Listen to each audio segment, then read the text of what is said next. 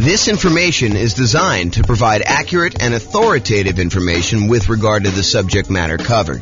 It is offered with the understanding that the presenters are not engaged in rendering legal, accounting, or other professional services. If legal advice or other expert advice is required, the services of a competent professional should be sought. Welcome to the Everett Real Estate Investing and Real Estate Financial Planning Podcast. Learn all about investing in real estate in Everett, Washington, with a combination of real estate financial planning and modeling with numbers specific to Everett, plus syndicated, more generalized recordings of live and pre-recorded real estate investing classes. Not all of them specific to Everett. Be sure to stay tuned after the podcast for a message from our sponsors. So, house hacking real estate investing strategy. I'm James Orr. Here are the strategies that we covered a few classes ago. We did a whole class on real estate investing strategies, and I kind of walked you through an overview of all the different strategies in that class. And then my intention was to give you a big picture in 1 2-hour class and then dive deep with both a qualitative deep dive and then also a quantitative deep dive of like how these function toward you achieving financial independence. So you'll see numbers tonight on house hacking and some of the other ones we just did so you can see the comparison. So here's the overview of the strategies. The primary strategies I intend to cover in the classes and the podcast and everything else are these three: the buy and hold, which includes short-term rentals and vacation rentals, the nomad strategies and all the variations like nomad by proxy, nomad with house hacking, which we'll talk a lot about tonight, nomad to short-term rental, vacation rentals, nomad with lease option exits, and the ultimate real estate agent retirement plan. So all the nomad ones are part of that group, and then house hacking. So the third one, this is the final in the triad or trilogy for the primary strategies that we're going to be focusing on. So those are the three. Then we've got the whole group of these secondary strategies, which there's probably a lot of podcasts or a lot of people that kind of teach this, but it is not the primary focus of what I intend to cover in the podcast and the classes. So I'll tend to focus more on the three primary: buy and hold, nomad, and house hacking, and the variations of those. But there's other strategies too, which I will teach classes on just to kind of be a completionist. But it is not my intention to constantly be deep diving into this, although who knows, I get distracted. Someone kind of shows me this shiny object and I tend to go down this path where an entire summer becomes the summer of creative financing or something. But at this point in time, I do not intend to have these be a major part of the podcast. So the secondary strategies are the whole creative financing family, owner financing subject to rent to own, lease option, lease purchase, the ultimate strategy, and then anything like quick turning or flipping properties, that kind of strategy, the BRRRR and BRRRR models, which one has an extra R, wholesaling, wholetailing, options and option auction, tax liens, tax deeds, and then partnerships and syndications, where there are 3 different roles for partners: the deal maker / syndicator, the guy who puts together the partnership, brings in the money partner, brings in the loan partner, finds the deal, manages the whole thing. So that's the deal maker syndicator. Then there's the money partner, the person who brings in usually the money for the down payment and the reserves and holding costs and fixed up costs and all that other stuff. And there could be more than one, or one person can play more than one role as well. And then the loan partner, the person who actually signs for the loan or gets the financing for that. So those are typically the 3 roles of a partnership. And we'll go into some detail about those. The classes coming up for these, because I've got classes for all of them. I got a creative financing, quick turn, BRRRR, wholesaling, options, option auction, tax liens, tax deeds, and partnerships. Those will largely be in the similar format to what tonight is. So we'll do that. And then the things I'm not covering, I'm not going to cover real estate investment trust. Just go talk to a stockbroker and buy a real estate investment trust. Not going to do a whole class on that. And if people are asking like, well, what about probate? What about short sales? What about foreclosures? What about pre-foreclosures? Those are sort of included as sub kind of characteristics of other strategies. Like a lot of the creative financing stuff, it has to do with pre-foreclosures and to a lesser degree foreclosures. And then a lot of the fix and flip ones are probably foreclosure type properties and stuff like that. So I'm not going to do separate classes on those, at least not right now as part of this series, but that's the thinking right now. Any questions on real estate investing strategies and what we're covering? I'm just like going off tonight. I'm just like in the zone, looking out the window and teaching. So if you guys have questions, let me know. All right, cool. All right, so house hacking. So let me just cover right off the top. There's no slide for this, but I think this comes up a lot when people hear me talk about nomad or they talk about house hacking. Nomad and house hacking are different. So nomad, if you remember, is sequentially buying owner-occupant properties. You buy a property as an owner-occupant, you move in, you live there for a year or more, but you have to live there usually for at least a year because that's the agreement you have with the lender. So you move in, you live there for a year. Then at the end of the year, you convert that property to a rental and you move into the next property. And you repeat that process until you acquire as many rentals as you want. There's technically no limit for the loan except for your ability to qualify. So it's not like you can get 10 and then you're done. If you're doing conventional financing as an owner occupant, you can do 11, 12, 13, 14, 15. Where if you're doing regular non-owner occupant, you usually get cut off at 10. So there usually is a hard limit. And that limit has changed over the years. It wasn't always 10. It's currently 10 right now. And who knows what the lending policy will change in the future. It might get more lax. It might get more strict. You never know. So the difference between nomad and house hacking. So nomad, you're buying property sequentially. You're buying them as an owner occupant, moving in, converting them to a rental, and you're just repeating that process. House hacking, on the other hand, is where you make use of a property that you're already living in. You're either buying a duplex and renting out one half, you're buying a triplex and renting out the other 2 units, or you're buying a fourplex and you're renting out the other 3 units, or you're buying a property and you're renting out the rooms, or you're renting out the garage, or you're parking an RV and you're either living in the RV and renting out the house, or you're renting out the RV as an Airbnb or something like that. The idea, though, is you've got an existing owner-occupant property and you're making use of getting income from the property that you're living in. So house hacking really is a strategy for people to get income from properties that they're living in. You can combine nomad and house hacking. You can buy a house as an owner-occupant, move in with the intention of moving out in a year, converting that one to a rental. And while you're there, you can have roommates for the property that you're living in. So you can almost use the roommates as a way for you to save up your down payment to buy the next property. It's one way to think about it. Okay. So house hacking is similar in many ways to nomad because you're doing owner occupant properties. And so all the financing and a lot of the risk profile is very similar. Most house hackers are trying to reduce, or in some really ideal cases, completely eliminate their housing expense. With Kevin, you said you're doing house hacking right now. Are you able to get to offset your housing costs completely?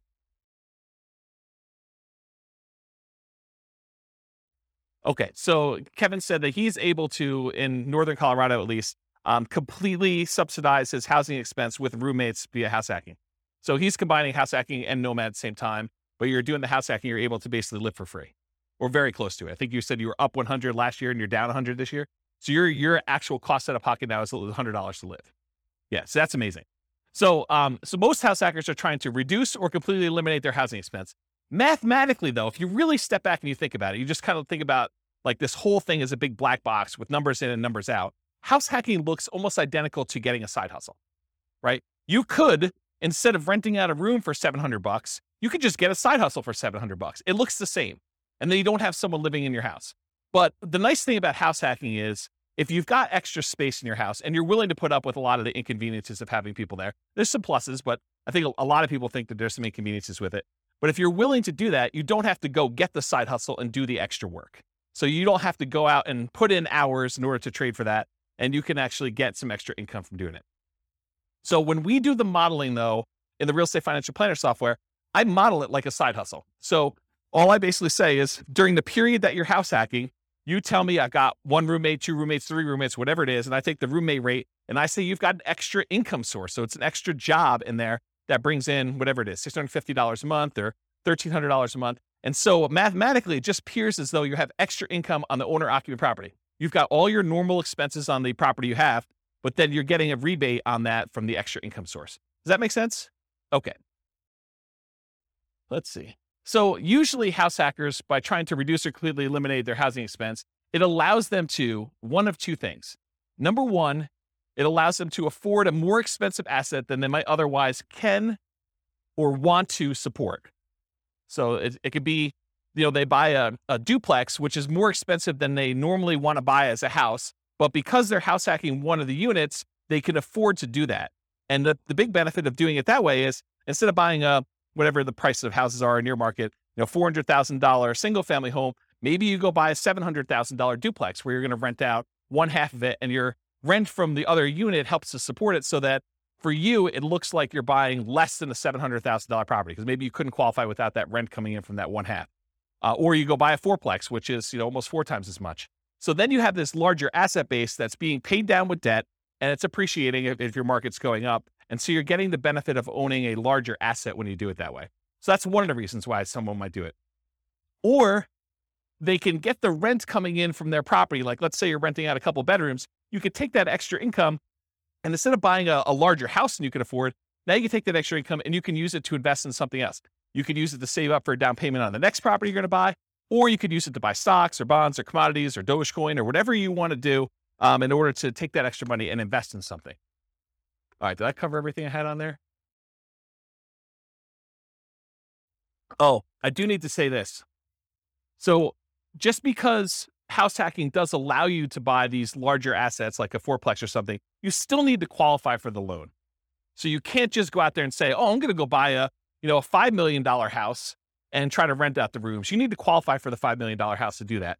And the benefit of doing like a duplex, triplex, or fourplex is that most of those are going to come where they're rented, or at least they've got the likelihood that you're going to get rent on them. And those rents could be used to help you qualify for the property when you're doing your acquisition. It is much harder to qualify with the roommate thing.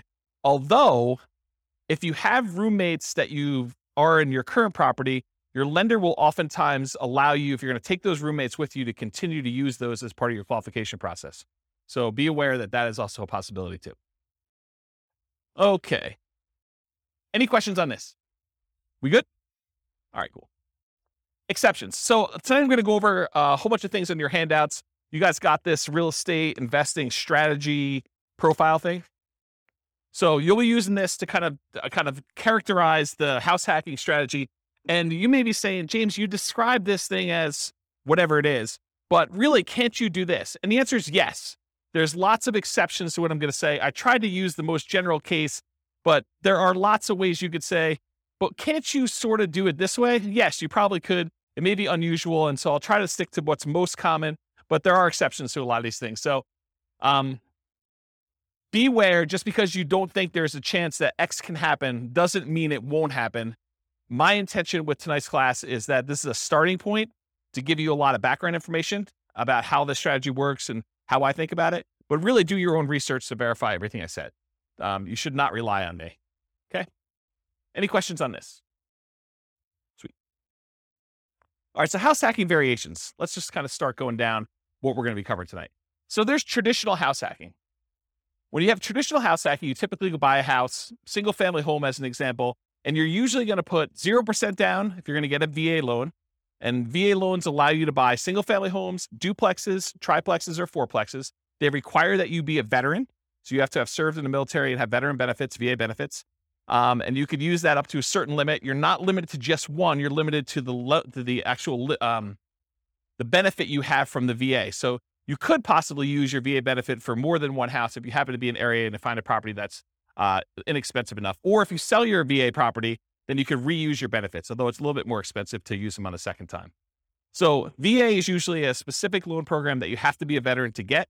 It's a nothing down loan program. Instead of having PMI, private mortgage insurance, which private mortgage insurance is an insurance that the lender requires you get when they make you a loan where you put less than 20% down, it protects them in case you default. So they basically said, hey, listen, if I'm going to let you put 5% down on a property, then I want to make sure that you pay a third party insurance in case you default as the buyer on the property. I want to be protected. Okay. So in those cases, PMI protects the lender.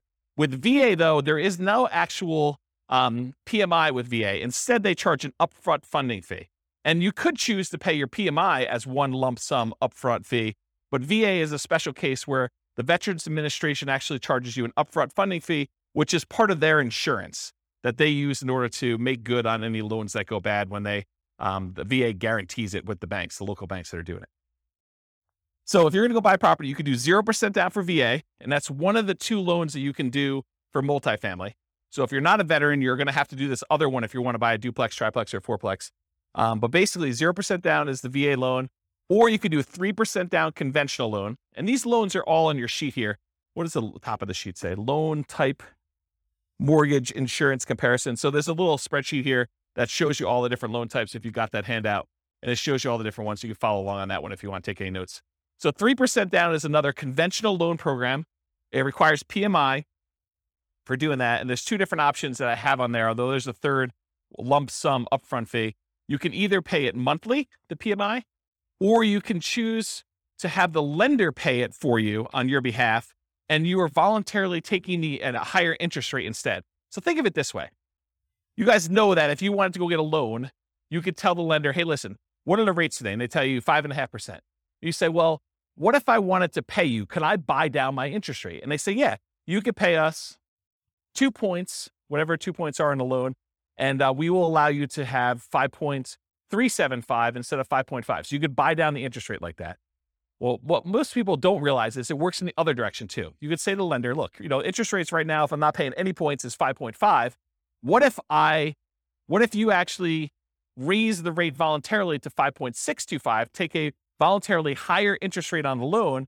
The lender would then give you a credit back, which could then cover some of your closing costs, not your down payment. You always need to have that 5% down or 3% down or 3.5% down, that you can never get rid of the down payment portion of it. But some of your closing costs, the lender can contribute. So it could pay things like title insurance or your prepaids on, your insurance or things of that nature. So it can pay some of those things in advance as part of your prepaids, as part of the closing costs. So you effectively end up coming to closing with less money by voluntarily taking a higher interest rate, which means your payment's going to be higher. Okay, so that's one option. Okay, so getting back to this, so there's usually different down payments. 3% down is one of the conventional loans. There's really 3 types of ways to pay PMI: lump sum upfront, which I don't have on that sheet. There's lender paid, and I show you the difference of the interest rates between lender paid, or you can pay it monthly. And you can do that until usually the loan gets to an 80% loan to value. And then at that point, it usually drops off, except with FHA. FHA, the PMI never drops off. Okay. So the next loan is that 3.5% FHA. So 3.5 FHA financing. There is both an upfront fee and also monthly PMI for FHA, and the PMI on FHA never goes away. So it's there for the life of the loan. Not even when you get down below 80% loan to value, the PMI doesn't go away at all. The benefit of using FHA, though, is with FHA loans, you could buy duplexes, triplexes, or fourplexes with 3.5% down. You have to owner-occupy one of the units. These are all owner-occupant loan programs, okay? So you can buy single-family homes, duplexes, triplexes, or fourplex with FHA, all for 3.5% down, or 5% down. There's a 5% down conventional loan program. Again, it's the same PMI options as a 3% down conventional program. You don't need any special, veteran benefits or anything to get those. And that's typically what most clients are using to do Nomad. They're using 5% down. Okay. So traditional house hacking, down payments are usually going to be 0, 3, 3.5% for FHA, or 5. And the 0% down is usually VA. And so if you're doing multifamily, it's going to usually be the 0 if you got VA benefits, or 3.5 if you're doing FHA.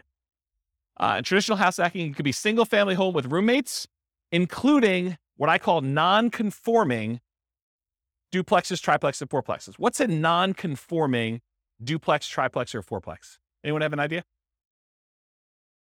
So an example would be a walkout basement. So in other words, you have a part of your unit that's technically not a duplex. It's not listed in public records as a duplex, but it's sort of set up where it feels a lot like a duplex, where you can have a completely separate living area, like a basement that has a walkout where they can come and go as they please through the back door. Maybe you set up a kitchen unit down there against, a lot of times against regulations of the county or the city that you're living in. Or maybe you just have like a kitchen set up, but no stove. You have like a little mini fridge and a little mini bar sink area. And they use like a little hot plate in order to cook their meals. So it's not technically a duplex, triplex, or fourplex.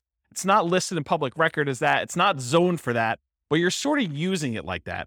A lot of people, there's some people that have converted these up-down bi-level plans where you walk in the front door and they added doors right before the stairs so that now they have an upstairs and downstairs. So you walk in, there's a little landing area, and if you go to the left, there's a door that goes upstairs with its own unit. And if you go to the right, you open the door, there's a staircase that goes down to another unit. And some people have converted these to non-conforming duplex units, and they kind of rent out both of them. Okay. So you could do the single family home with roommates, or this non-conforming duplex, triplex, or fourplex from the single family homes. Or you could do legitimate duplexes, triplexes, fourplexes, actually zoned multifamily property where there's a unit, there's 2 addresses, it's zoned that way in public records. Like there's 2 different utilities, 2 different electrical boxes, 2 different water lines going, and so on. There's also slight variations on these, like additional dwelling units, where you have a single family home with its own like mother-in-law suite or a multi-generational property. There's a whole builder now that's kind of catering to this group. They've got a whole bunch of new construction properties where they have 2 front doors, and one of them is like an intergenerational suite. There's a door that you can close between the units so they still connect, but they're technically 2 separate units. They have 2 kitchens, 2 sets of living areas, 2 bathrooms, all that stuff. So it's like a duplex, but it's still technically a single family home, which is an interesting product. So if you have a single family home, or even a duplex, triplex, or fourplex, you could rent out rooms in your unit, in like your actual side of the duplex. You could rent out rooms in addition. It is harder to buy more than one duplex, triplex, or fourplex. So if you were thinking, oh, James, I'm going to combine this house hacking thing you had with Nomad, and instead of buying single family homes, every type of property, I'm going to buy fourplexes. So I'm going to buy 10 fourplexes, and I'm going to do that strategy. What's the challenge with that? Why can't you go buy 10 fourplexes easily? Anyone know? The financing. So if you have a VA loan, you could go buy 1, maybe 2 if you didn't use all your VA benefits to buy 2 duplexes or 2 fourplexes sequentially. You buy 1, you live there for a year, you convert it to a rental, you move out, you buy the next one. And if you have a little bit left over in your VA benefit, maybe you could do a second one with that. But then once you get beyond 2, this is like an ideal situation where you're able to find one cheap enough that you didn't use all your benefits. After you've done the 2 though, let's say you want to go buy a third one. What's the financing you can do in order to do that? FHA. So FHA is the only other one you could do to buy triplexes, duplexes, triplexes, or fourplexes. You can't do the conventional one with low down payments, like a 5% down. So if you wanted to go do a low down additional unit, then you could do your FHA. What's the problem after you get your 2 VA ones? That's really a stretch to do. That'd be really hard to do. And that third FHA one. Yeah, you can't do more than 1 FHA loan.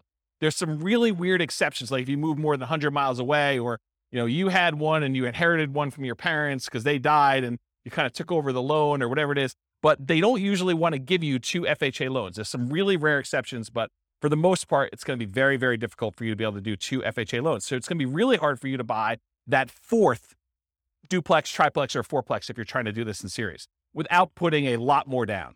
Then you got to go put your 15% down for a duplex. I think there's a loan program for doing that as an owner occupant. Otherwise, it's going to be 25% down for doing any type of multifamily. Even if you're moving in, well, maybe there is a 20% down owner occupant. I don't know the answer to that. I'd have to check with a lender to find out. But I think for most of those, they're going to probably be 25% down for the multifamilies after that. So there's really no way to do these really low sequential down payments for acquiring these large numbers of multifamilies. Primarily, you're going to be doing 1, maybe 2 if you're lucky. If you happen to be a VA, a veteran, and you can get a VA loan for 1, or maybe you met your spouse in the military, you get 1, your spouse gets the next one. Maybe you're able to squeeze out a third one because one of you didn't use all your benefits. And then you go to the FHA for her, you do the FHA for him. Maybe you can get to that. But you're talking about like the stars having to align and it being like perfect. The chance of you doing it is really, really, really hard. So a lot of times we'll just say, we're going to stick to single family homes. So you could do as many of those as you want. You buy 5% down every year for as long as you want to go. Okay. So that's why we typically don't do these multiple multifamily properties in a row. All right. So that brings us to our next variation of house hacking, Nomad with house hacking. This is just combining that idea of having roommates or buying a duplex and then sequentially buying a new property every year. And in most cases, it's going to be a single family home. And I think we just covered why, right?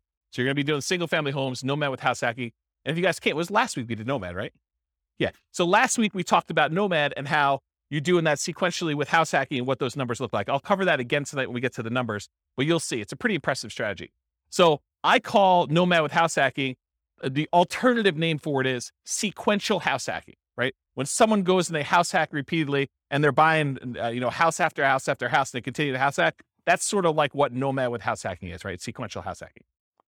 House hacking with traditional buy and hold. So sometimes you'll go and you'll do your one house that you live in and you get a roommate or 2 or 3 or 4 and you live there and you're getting really nice extra income, or maybe you're living for free or significantly reduced. But then in parallel, you're using the down payments that you're saving up from doing your house hacking in order to go out and buy 15% down or 20% down or 25% down traditional buy and hold non-owner occupant where you're not moving into those properties. Does that make sense? So this is like you go and you get yourself living for free so that you can build up these down payments really quickly. And then you're acquiring 20% down or 25% down or 15% down with PMI, like non-owner occupant properties as quickly as possible in parallel. So that's house hacking with traditional buy and hold. And then the last one is house hacking with short-term rentals. If Kevin wanted to, he doesn't have to have roommates in his property all the time. He could have opted to keep a room or an ADU, additional dwelling unit, or the mother-in-law suite or whatever he had, and actually choose to Airbnb them out to someone. And he could have people there on weekends and holidays and stuff like that instead of having roommates all the time.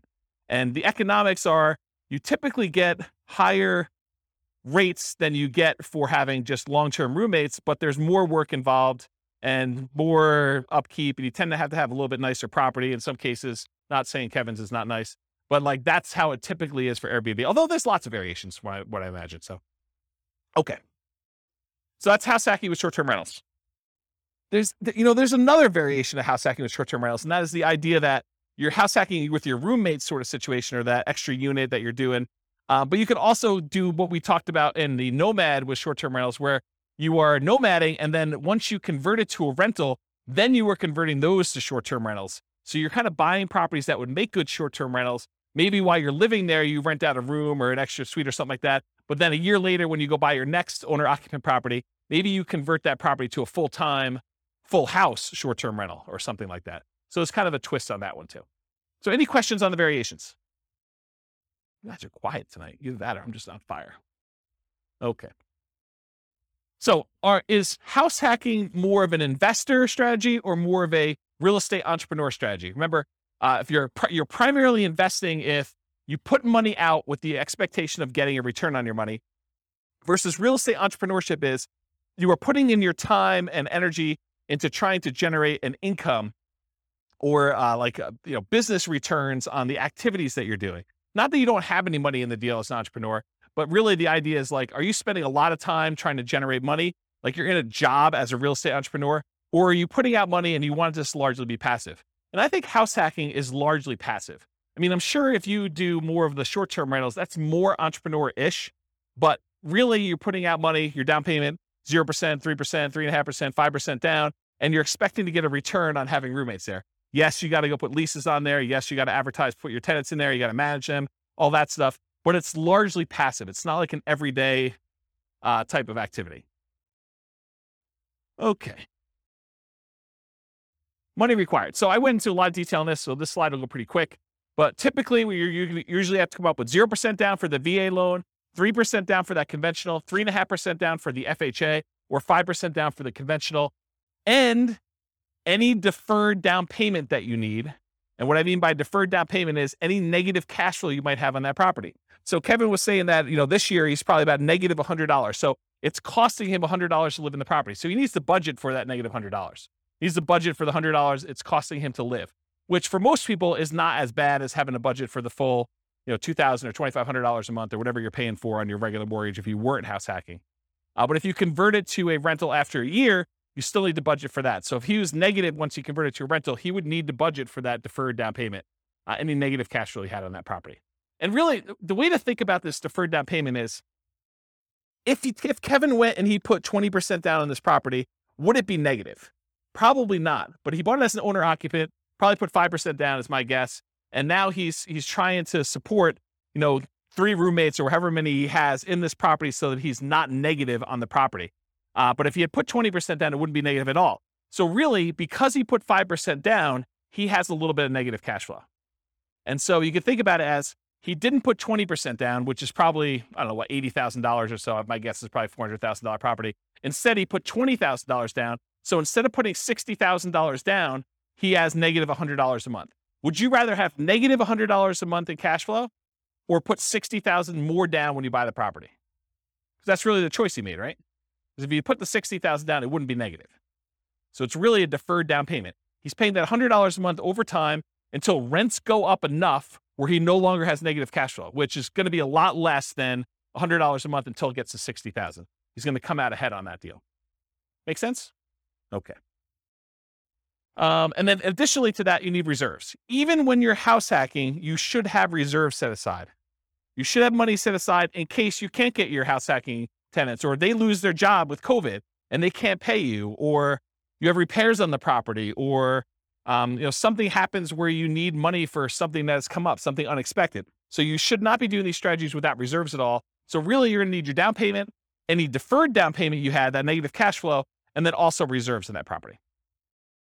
And then you might also see, although less frequently, any extra money to prepare the house for short-term rentals or repairs.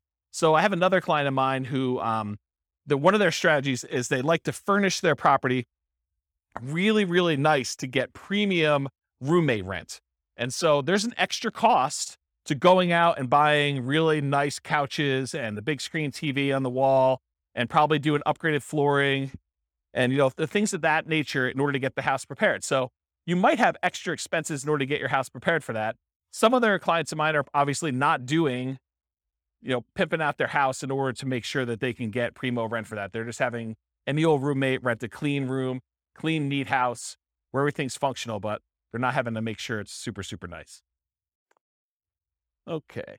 And then in some rare cases, you probably will put more down, or you may buy the house cash. So you can do house hacking where you don't get these low down financing. It's not a requirement of the house hacking strategy that you buy it with little or nothing down. But in most cases, most of the people that I know doing it are trying to minimize how much they have into the deal, and they're buying properties with 5% down, and then they're usually doing it sequentially where they're buying more than one. Any questions on this?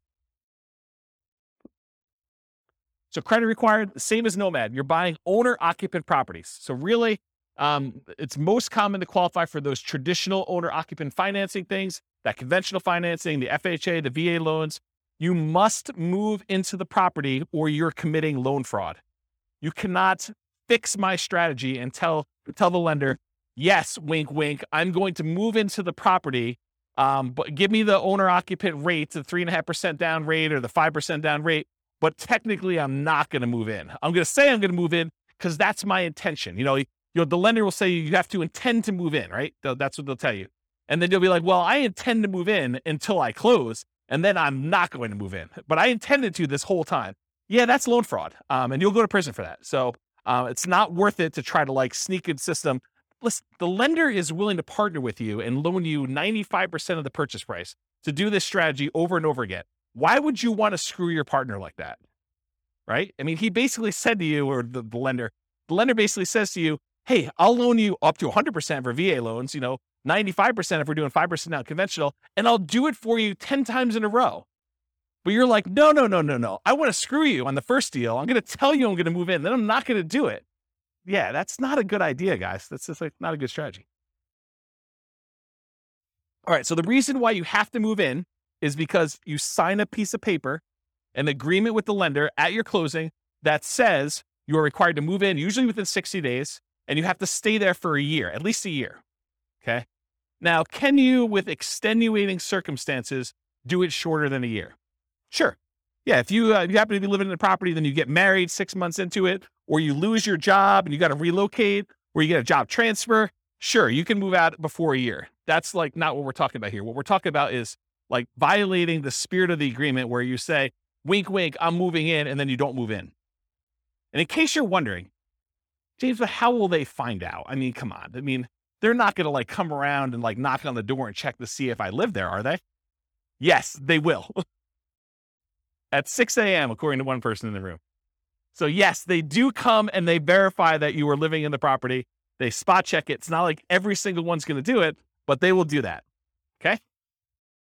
So typical credit score needed for doing these loans. It's all on that worksheet I gave you, the loan one. There's a list for credit score, minimum credit score in there. The typical credit score for most of these programs is 620.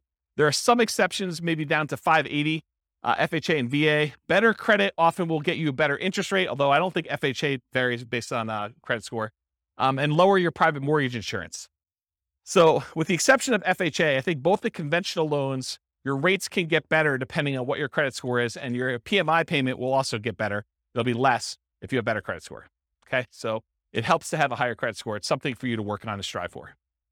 Less common situations, if you're buying without a loan, a credit score is not required. So if you're paying all cash, it doesn't matter. But in most cases, you're going to need a credit score in order to do this. And realize that credit score requirements can change over time. So do check with your lender. Don't come to them and say, but James told me in class that I could do this with 620. you're required to give me that loan. No, that's not how this works. The lender will tell you what is required to do your loan, and then that's the rule you need to kind of do it with. It doesn't matter what I say. Okay? Any questions on that? Sweet. All right, so here are the Fannie Mae regulations for qualifying for a loan and how they look at rents on your owner-occupant property. So I'm going to read this to you, and then I highlighted in red the section that talks about how they deal with house hacking. So the title of the section is Treatment of the Income or Loss. The amount of monthly qualifying rental income or loss that is considered as part of the borrower's total monthly income or loss, and its treatment in the calculation of the borrower's total debt-to-income ratio varies depending on whether the borrower occupies the rental property as his or her primary residence. Principal residence, what it says, okay? And then here's a section that applies. There's another section which is when you are not talking about your primary, which I will not read. But since it's a class on house hacking, I do want to read this section to you as to how they qualify you for the loan. So if the rental income relates to the borrower's principal residence, and then there's 2 bullet points. Bullet point number 1, the monthly qualifying rental income, as defined above, it's before this section, must be added to the borrower's total monthly income. So if you have positive income coming in from this property, they add it to how much you make. The income is not netted against the principal, interest, taxes, insurance, and HOA of the property. That's what it says on there. The full amount of the mortgage payment, principal, interest, tax, insurance, HOA, must be included in the borrower's total monthly obligations when calculating the debt-to-income ratio. So what they basically said is any rent you get on the property counts as income to you. It's like what I just told you, where it's like a job. It's like a side hustle. So if you're getting $650 a month from a roommate, it assumes that you're making $650 a month extra as income. And then you still have to have the full principal, interest, taxes, insurance, and HOA that you qualify for as a obligation, as a debt that you're qualifying for when you do the debt to income. So how many people, don't raise your hands, how many people think it's a good idea that when you get a roommate, one of the benefits is they can slip you cash under the table and you don't pay taxes on it? Is that like a good idea? No, it is not a good idea, okay? You want to report it on your tax return. You want to show a history of getting roommate rent so that when you go qualify for the loan, it just shows up on your tax return and then your lender can use it to qualify you.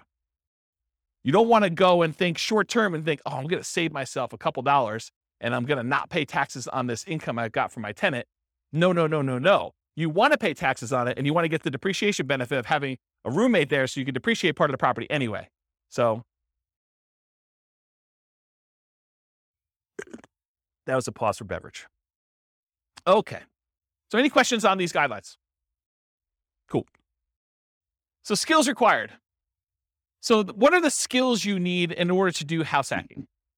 You need to be able to analyze deals, which we'll talk about here in a second, but use that the world's greatest real estate deal analysis spreadsheet in order to do the deal analysis. You need to be able to find deals that would work for house hacking. You know, what we might call cash flowing deals, although the kind of criteria you have if you're going to use it exclusively as like a roommate place or exclusively as a duplex, triplex, fourplex, and you're planning on living in one of the units forever is a little bit different than the criteria you might use as if you were thinking you're going to nomad out of this thing in a year and you wanted to convert it as a rental, right? So you need to find cash flowing deals or whatever the equivalent of that type of deal that makes sense for you as a house hacker. You need to get good at acquisition financing, know about VA loans, know about FHA loans, know about the conventional loans for owner occupants and how those work, how the numbers, how they qualify you, how debt to income is calculated, or talk to a lender and make sure that you understand how you are qualified or not qualified and what you need to do in order to become qualified. And then finally, I think the last skill is property management skills. So you need to know either one of two things. You either need to know how to manage your property manager if you're going to have someone else do it, which is probably going to be for like your duplexes, triplexes, and fourplexes. It's probably not going to be for roommates. I don't know of any property managers that are focusing in on roommates. It might be a niche though. It might be an opportunity for the right property manager to be like a roommate finding property manager, which would be interesting. I don't know. Yeah. There's probably some liability there. Yeah, I don't know. I'll think about that, but there might be a niche for that. I don't know. So either you got to be good at doing managing your property manager, which is usually going to be the duplex, triplex, or fourplex situation where you're renting out the other units where you're not living with people, or you're managing the property yourself. You're managing the duplex, triplex yourself, and you're not hiring a property manager, or you've got roommates and you're kind of doing it that way. Or if you're doing short-term rentals, you got to get good at that type of property management. So really it's kind of like the skills of property management, depending on which way you go to do that. Any questions on skills required? Does that make sense, everybody? Sweet. Stability. So I've been discussing this last few weeks, and I probably should still go look up this guy's name. It's like the third week in a row I don't know his name. It's kind of embarrassing. So it's the guy that writes the Farnham Street blog. If anyone knows his name, let me know. I could go look it up. I get the newsletter every week. So basically, he sent out this has got to be a few months ago now. He sent out an email talking about this concept of things being actively stable or passively stable.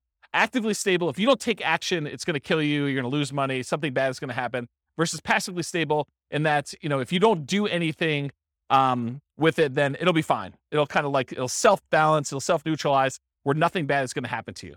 So real estate inherently is actively stable. So it's a strategy where if you don't take action, things will happen to you. If you don't pay your property taxes, you'll lose the property. Someone will put a tax lien on your property. If you don't do it for enough time, then they'll execute on the tax lien and they will foreclose on the property and you'll lose ownership of the property. So in that case, it's always active. But there's kind of like variations within active in my mind. If you got an interest-only loan, knowing that at some point you're going to have a balloon on that loan and you need to pay off the balance of it, that is more active than getting a 30-year amortizing loan that will just kind of automatically pay itself off after 30 years. So if you think about, doing fix and flips, where if you don't actually go out there, do the work, fix up the property, either sell it or rent it out or something like that, that is an active strategy where if you don't do something about it, it'll hurt you. Versus more of a buy and hold property with a 30-year fixed loan, you get a property manager in place, and it sort of just hums along. Maybe you have to manage your property manager a little bit, but it's much more passive than like a fix and flip as an example of that. So house hacking is actively stable. And I think short-term rentals are a little bit more active because there's more activity involved. So in general, this is a pretty active strategy. Did you look up his name? Yeah, I'll have to think about it. I should just look it up. Maybe send me an email. All right, scalability. So how scalable is house hacking?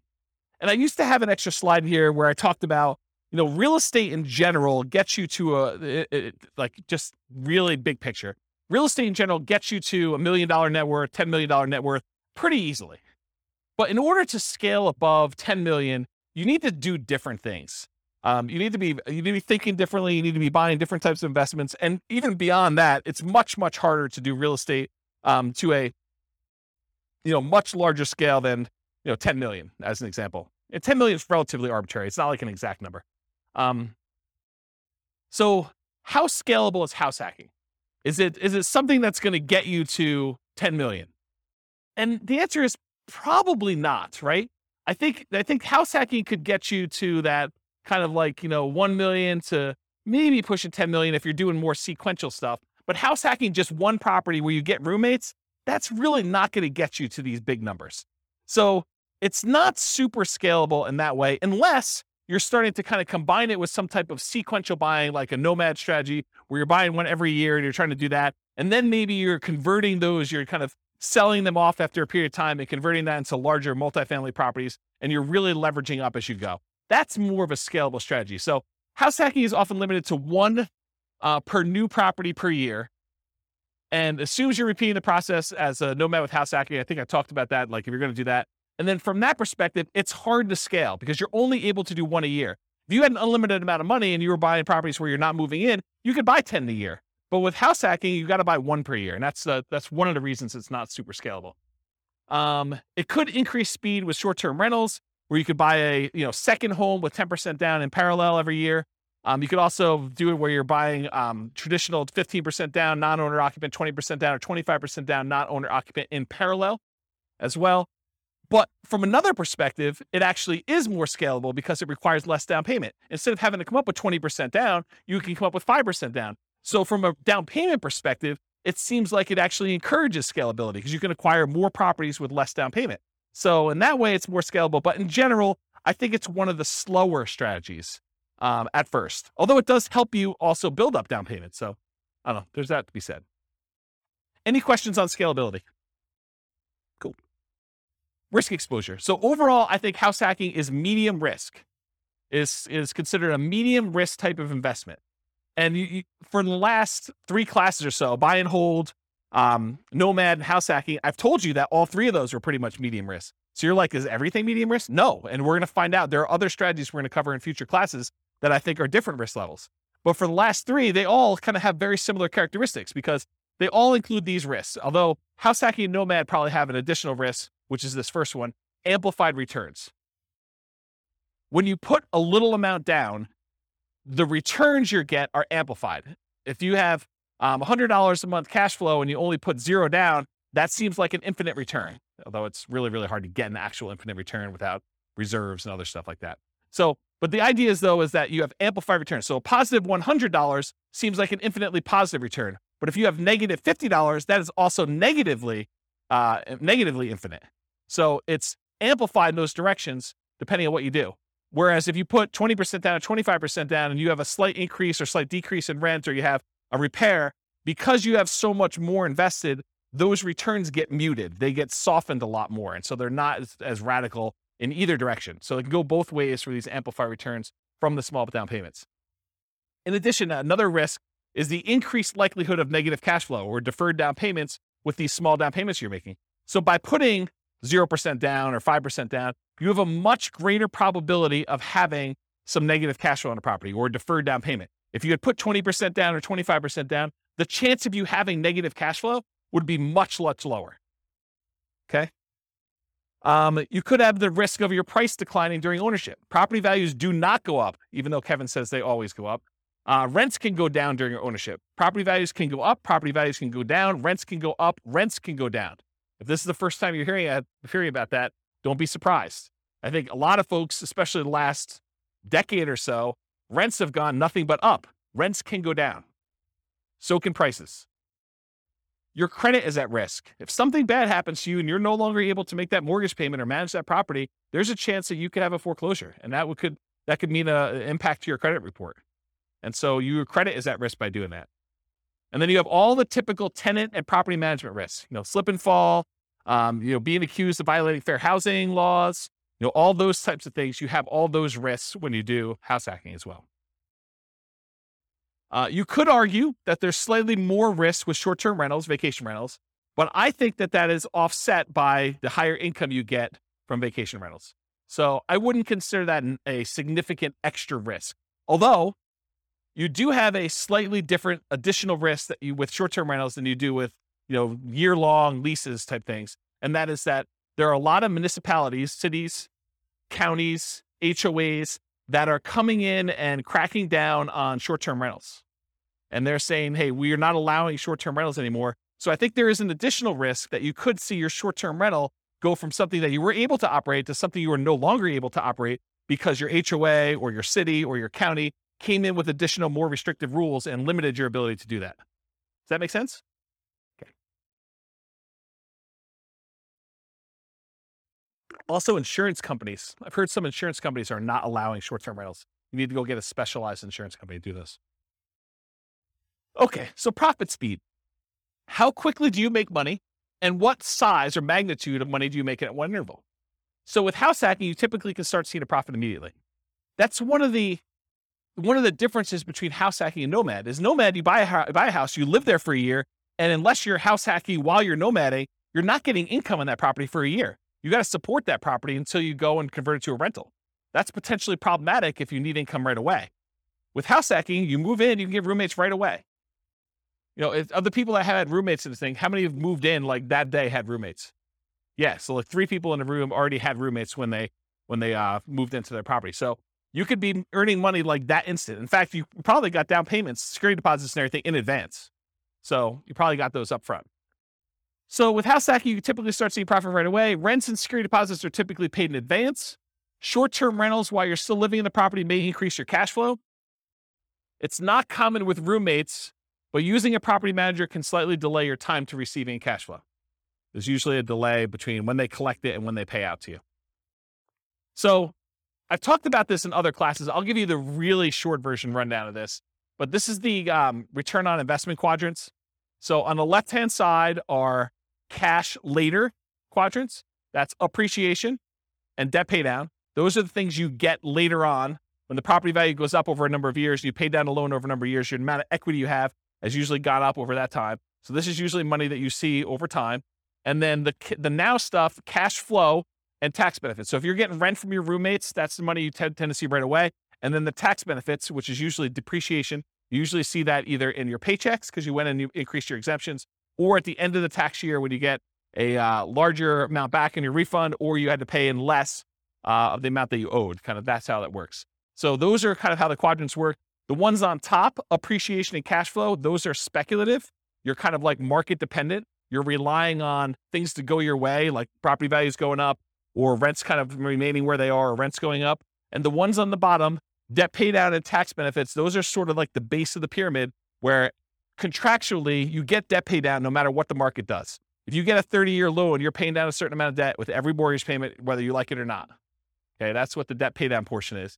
And then tax benefits, unless the tax law changes, you're getting depreciation for 27 and a half years, whether you like it or not. Okay, so those are the two kind of like baseline ones that are not market dependent. They're less speculative. They're only speculative if you stop making your mortgage payment, or in tax benefits wise, if the tax law changes and you're no longer able to take depreciation. Okay, so we talked about that. Any questions on profit speed and profit size? Oh, I'll comment on size. So the interesting thing about house hacking is it has the potential of bringing in more cash flow than a lot of other strategies. Because if you think about renting something by the room, that is one of the strategies listed on how to improve cash flow. It tends to be a higher cash flowing thing. Like if Kevin were to move out of his property and he were to actually charge rent for his position there, he probably could get more rent than if he just converted it to a regular straight up year-long lease. He'd have 5 different roommates or however many he has. I don't know exactly how many he has, but he might have 5 different roommates in there. One that was his position before, and these 4 other ones are all renting rooms, and he's collecting a much higher dollar amount. So from a perspective of like magnitude, the cash flow quadrant in this kind of like return on investment quadrant thing here would be typically larger than it would be in other strategies, more so than a lot of other strategies. Maybe not short-term rentals. Maybe short-term rentals is a little bit higher. But then otherwise, appreciation and debt pay down are the same. From a return on investment standpoint, they get larger because your down payment is smaller. And then the tax benefits are going to be fixed no matter what strategy you're doing. Although if you're putting less down from a return on investment characteristic, that tends to be a little bit higher because you're putting a smaller amount down and the amount you're getting is fixed. It's based on the price of the property. Any questions on profit speed? All right, cool. Finding deals. How do you find house hacks? How do you go find a duplex or triplex or fourplex or, a room with, a house with additional dwelling unit or mother-in-law quarter? How do you find those? Patience. Yeah, they are harder to find around here. That's true. Although Greeley's got a lot of duplex, triplex, fourplex. Not as much Fort Collins, a lot of them. So the most common methods for finding these, multiple listing service, that's where the overwhelming majority of them are going to show up. In addition to that, you could do for sale by owner. And for sale by owner really breaks down into 2 groups. There's the actively marketed for sale by owners that are going out there, they're listing their property on Zillow, they're putting a yard sign up, they're doing things in order to encourage people to find their property. And then you've got all the hidden for sale by owners. And those you got to find by doing marketing. These are the people that maybe they don't know they're going to sell, or maybe they haven't told anyone they're going to sell, but they want to sell, or they'd be open to selling. Okay. And so those are all the hidden ones. You usually find those by either marketing or networking. In addition to that, can you go find, the rogue duplex or single family home with a mother-in-law suite or something like that from a wholesaler? Can you do that? Yeah, I think that comes up, but I think that's more of a secondary, more unusual strategy for you to find these types of properties. Any questions on finding house hack deals? We got one more slide on finding stuff. So when you're looking inside the MLS, you could definitely set up searches for show me all the duplexes, show me all the triplexes, show me all the fourplexes. That's pretty easy. But then there's a bunch of keywords that I think will be helpful for you if you're searching to try to find house hacking type properties. So additional search terms might include mother-in-law, in-law, or suite. And I would spell suite correctly, S-U-I-T-E. I would also spell it wrong because not all real estate agents can spell. Okay? So I would put it in there as both the correct spelling and the incorrect spelling so that you catch the ones that they don't know how to spell. I'm picking on myself. I'm a real estate agent too. So I think you search for words like that. You could also search for the term separate entrance, because I think that would also be a key. And you're going to do these searches and there are going to be false positives that come up, right? You're going to be like, It'll say something like, stay away from the mother-in-law with this amazing spacious house in the mountains, right? And so it has nothing to do with the mother-in-law suite. They just happen to use the mother-in-law, and that's not really a property you necessarily want to use as a house hack. But I think doing these search terms will give you enough positives that it's worth putting them in and doing a search for. So mother-in-law, in-law, suite, those three terms. Separate entrance is another one. Kitchens, plural. If you do a regular search for kitchen, it's not going to help you. But kitchens, that usually implies that there's more than one, and that usually is a sign of a property that could be a good house hack for you. ADU stands for accessory dwelling unit or additional dwelling unit. The term accessory dwelling unit or multi-generation or multi-generational, those terms could help. Basement apartment, another term to search for. Garage apartment, maybe even just apartment. Cottage, compound, pool house, boat house, maybe wet bar. If you're looking for ones where you can actually park an RV and you have your RV where you live in, or you rent that out as a different Airbnb thing, maybe do a search for RV. Airbnb, VRBO, vacation rental, short-term rental, STR, which is abbreviation for short-term rental. A lot of times there's limited in space, and so some people will use abbreviation for that. House hack, just do a search term for that. And I would probably do that with space and without a space, because I think some people think it's one word. Roommate, also roommate with a space, without a space. Non-conforming, for example, non-conforming duplex. I wouldn't recommend violating any rules to rent these, but if you're willing to, or if it's something you're willing to go and do the correct paperwork in order to get it converted to conforming, then you might want to consider that. But you guys do realize if you go buy a non-conforming duplex, a single family home that's really set up as two different units, that the county can come and say, or the city can come and say, hey, you can't do that. That's against the rules. And they could fine you, or they could force you to kind of clean that up. So if you bought a property and you paid a premium in order to acquire a property that really isn't what you're using it as, that's potentially problematic, right? And there are some people that, at least around here, there's occupancy rules. So if you've heard of the U+2 rule, it means you can live there plus two other people. So if you had 3 roommates and you'd be violating the rules. And at least around here, the rules are pretty stiff. I think the penalty for violating the U+2 in the city of Fort Collins is $1,000 per day per person. Yeah. So if you're violating with 2 extra people, it's $2,000 per day. It's pretty gnarly. And there's always talk about whether they're going to repeal that or change it or amend it or whatever. But as of right now, I think that's the rule. And in case you're wondering, they don't really enforce it. That's just sort of on the books. No, they have at least one full-time enforcement agent. I think they may have more than one now, where they're actively going around there looking for people doing this. And if you have a neighbor, if you got 4 roommates, you got 4 cars, and you accidentally park too close to the one neighbor's house, they'll just call the city. So you don't want to do that. And they're so serious about it, at least around here, they will make you sign a form when you buy the property and when you sell the property that you acknowledge that rule. And you're supposed to have a copy of that form with every lease that you do. And not having the form is a fine. So if you do a lease in the city of Fort Collins and you don't have that form, then you're violating it. And if they find out, they could charge you a fine for not having the form that says there's a U+2 law and that you agree to abide by it, for not having that if you don't sign a lease with it. Okay? So just be careful about this non-conforming stuff. Don't think to yourself, hey, there's this 8-bedroom house. I'm going to get 7 roommates, and this thing's going to be amazing. Maybe not. Might not work out the way you planned, okay? So definitely check your zoning regulations and your occupancy rules in your city that you're doing that for. Any questions? Is this helpful, this little list for doing stuff? All right, cool.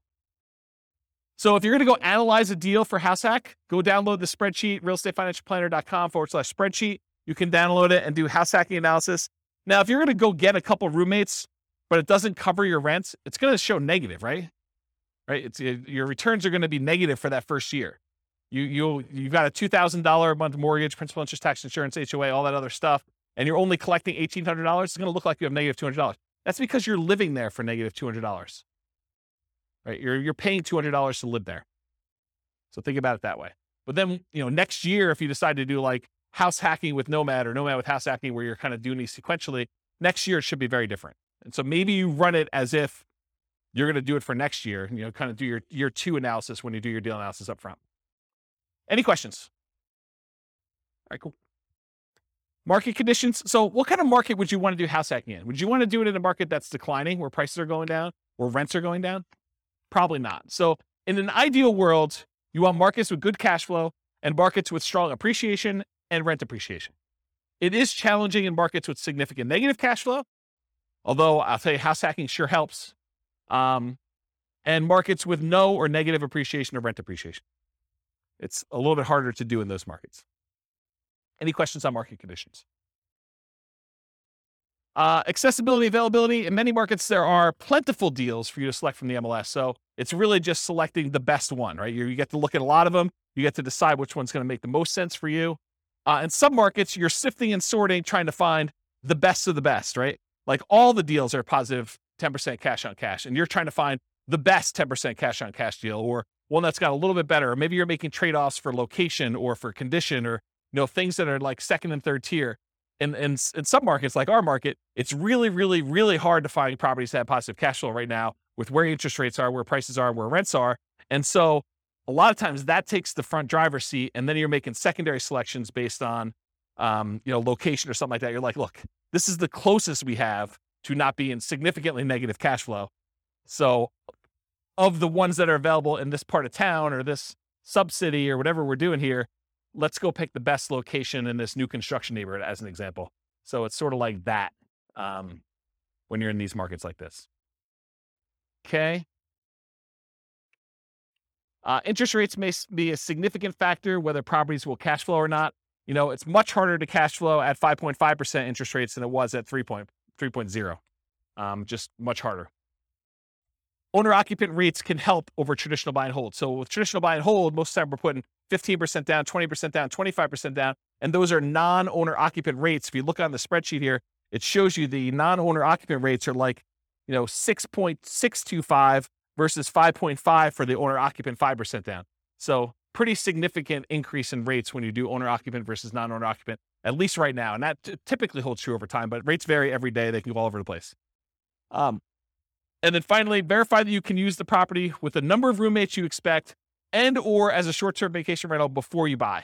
You don't want to go buy a property only to find out that you can only have one roommate or two roommates when you were expecting to get four. That would be problematic for you. Okay? Any questions? Cool. Can you use your retirement account to do house hacking? Can you go get a self-directed 401k or self-directed IRA account and use the down payment, use your self-directed 401k or self-directed IRA in order to do down payments to buy like house hacking properties? Nope, it's self-dealing. So you're not able to do that. So not something you can do there. Okay, so let's get into the quantitative analysis. So most of the first half of the presentation or whatever it's been has been primarily going through like how the analysis, how the strategy kind of works. Like what are the characteristics of it? If you think about it from a whole bunch of different perspectives, that's how I think about it. Is like, so what is it from scalability? What is it from down payment? What is it from credit requirement? What skills are required? Now we're going to switch from more of this qualitative approach to numbers. Like how does it perform if you're trying to achieve financial independence? How quickly does it get you there? Especially compared to other strategies. Like if you've got one person in one situation and they're considering a wide range of different strategies, how does house hacking compare to doing Nomad, let's say, or doing buy and hold, or the other ones we get into the future, like doing creative financing or those? So tonight we're going to primarily focus in on the house hacking and how that performs numerically. So I will tell you that I'm going to go through a whole bunch of numbers here, but each one of these could literally be its own class. Like I could break down, house hacking with two roommates and spend an entire class going through the analysis of that and how risky it is and, what your net worth looks like there and what your, down payment and how quickly you acquire properties and what the characteristics of those properties are. I mean, we could really spend a lot of time going into detail. I chose to focus on months to financial independence. So how quickly you get to financial independence with my strategies, with all the strategies, so that I could sort of do a fast run through quantitative analysis on a bunch of different strategies rather than getting slowed down by looking at one really, really deeply. But I probably am going to do more full classes on individual strategies or sub-strategies and where we really dig into stuff so that you can understand the nuance. Because once you decide, hey, I want to do this nomad with house hacking, then you really want to know about that one. And it doesn't matter all these other variations as much anymore. Just that, hey, look, this one looks really, really good. Let me learn about that so I can implement it, right? So we'll eventually probably do full classes on those. I will point out it's naive to generalize these results. So these are the results with very, very specific assumptions. We're going to go over like the details of what this person is, how much money they have, how much money they make, what their goal is in financial independence, the types of properties they're able to get in their market, the interest rates right now. But any of these things change, all things are off. Like you cannot just assume this one is always better than the other one. That can change depending on what the assumptions are when we do this. So we're primarily going to focus on house hacking, 5% down payment with PMI. I didn't do the 0% down. I didn't do 0. And then you go to 3.5 and then you go to 5 and you do 5s. I mean, this is why these could be like full day seminars for like this whole thing. I just said, let's stick with 5% down payment with PMI. It's the one that's on your sheet, conventional loan, monthly paid PMI, if you're kind of wondering. I could have done buying duplex, buying triplex, buying fourplex. I opted not to really dig deep into the duplex, triplex, and fourplex because you can't repeat it. So I could have done, you bought one duplex or one triplex or one fourplex, but there's so many variables in doing that. I had to put a stake in the ground and just try to do as much comparisons of some of these as we could. But I decided not to focus in on duplex, triplex, or fourplex and what those look like. But I did vary your roommates, whether it's worth getting 1, 2, 3, or 4 roommates and what impact that has. And I did vary the loan. If you're doing buy and hold in parallel and you're putting 15% down with PMI or 20% down or 25% down. And so those will be there as well. And then for house hacking with short-term rentals, the way I thought about this, I could have gone and done a lot of short-term rental stuff and increased the income. But really, when you're thinking about house hacking, and I say you have one roommate, you're getting $650 a month from that roommate, maybe if you did short-term rentals, it's the equivalent of having 2 roommates, right? And so I didn't go separate those out, even though I could have said, you're doing short-term rentals like this. Instead of just basically just said, hey, look, I showed you 1 roommate, 2 roommate, 3 roommates, 4 roommates. So if you're doing short-term rentals and you think your short-term rental income is going to be almost the equivalent of you having 2 roommates, except you don't, you're just doing a short-term rental on your unit, then use the numbers for 2. You can always go in here and modify these assumptions, okay? Also, I just want to point out that when you do short-term rentals, it's more of your time. So part of the increased returns you're getting, you need to allocate as $1 per hour for the work you're doing. It's not fair to say that that's all just pure return on your investment that you made. It's also labor. So we'll also talk about house hacking with traditional buy and hold. I'll run buy and hold in parallel. And then nomad with house hacking, AKA sequentially house hacking. So doing house hack over and over and over again, keeping roommates as you go.